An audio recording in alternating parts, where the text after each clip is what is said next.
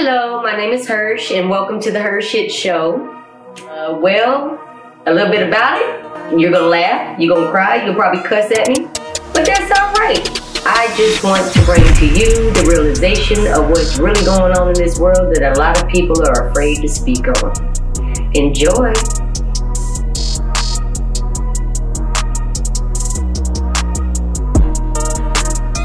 Welcome back to the HERshyt show. So for this week, I want to discuss something that is a little near and dear to my heart. And it's not talking shit about nobody and nothing like that. This week, I want to talk about emergency management and emergency preparedness. Why? Because it is hurricane season, or not even just hurricane season. Things are happening that are crazy at the moment. Recently, a whole condo just collapsed in Miami, and there's people missing. There's loved ones. It's sad. It's really sad. In Detroit, it just started flooding, and a regular rainy day turned into a whole bunch of sewer backup and a whole bunch of craziness. And I'm quite sure in locations that you may live, you see if it rains for 5 minutes, certain areas flood ridiculously. I don't know if it's I don't know what it's for. I don't know where it's coming from. But what I can tell you is you need to be ready. You need to be ready for yourself and for your family. Things happen out of our control. What I advise, go through your house, take pictures of high dollar value items, take pictures of the serial code, the information, put the price down, estimated price down, make you a little booklet to where you have something prepared to give your insurance company if something does happen. Also do a backup to the cloud, to your email, some kind of way that you can get to it in case you can't just grab the book and go, or have the book stuffed hidden in your trunk of your car or something. I don't know what would work for you, but I can tell you that when something happens, your mind is not going to be there. You're not going to be able to think of every single thing that you may have had in your house. You're not.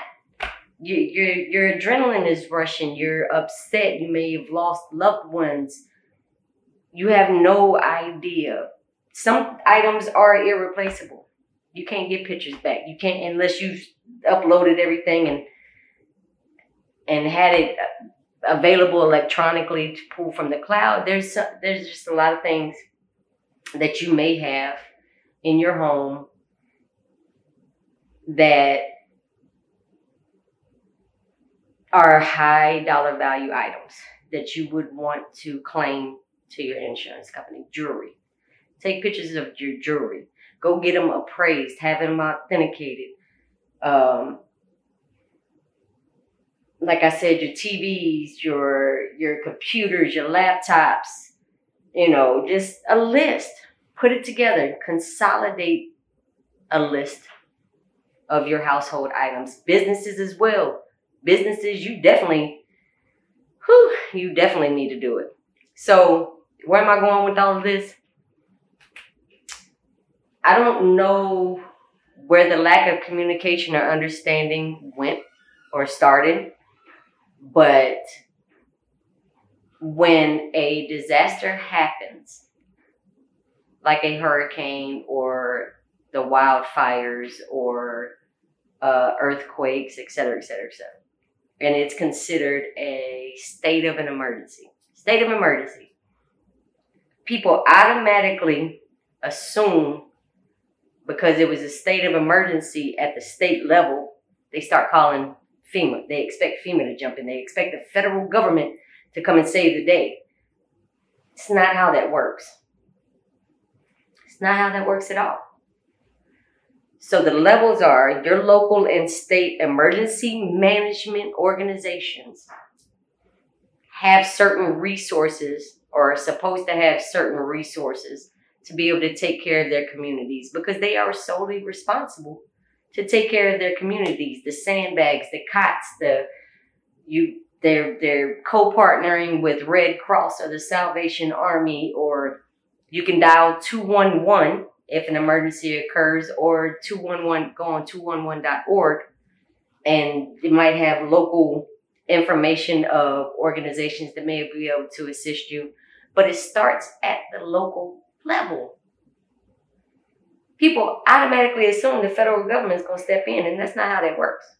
So if you go on, if you want some better clarification, if you go on FEMA.gov or disasterassistance.gov, you can put in your location. You can search your location to see what federal declarations are out there in your area. Like when the snowstorm happened with Texas and Louisiana. When the snowstorm occurred, unfortunately, people were without power. Pipes were bursting. A whole bunch of stuff was going on, sadly. And Texas put in their request for the federal government to step in and do a presidential declaration. So that way the funding is like 75, 25%, something like that. Or sometimes it might be the state paying it, or the federal government fronting the bill. But however they decide to divvy up the payments or whatnot, or the money, I can't say the payments, the money for different pots of housing assistance or other needs assistance or funerals, medical bills. There's so many different levels, and not everybody knows. And the local and state governments don't always put it out there. The media don't always put out the proper information. So I'm here to tell you, if there is a state of emergency in your area, before you pick up that phone to call FEMA, verify that it is a presidential declaration. Without it being a presidential declaration, the federal government is not stepping in. They can be on standby.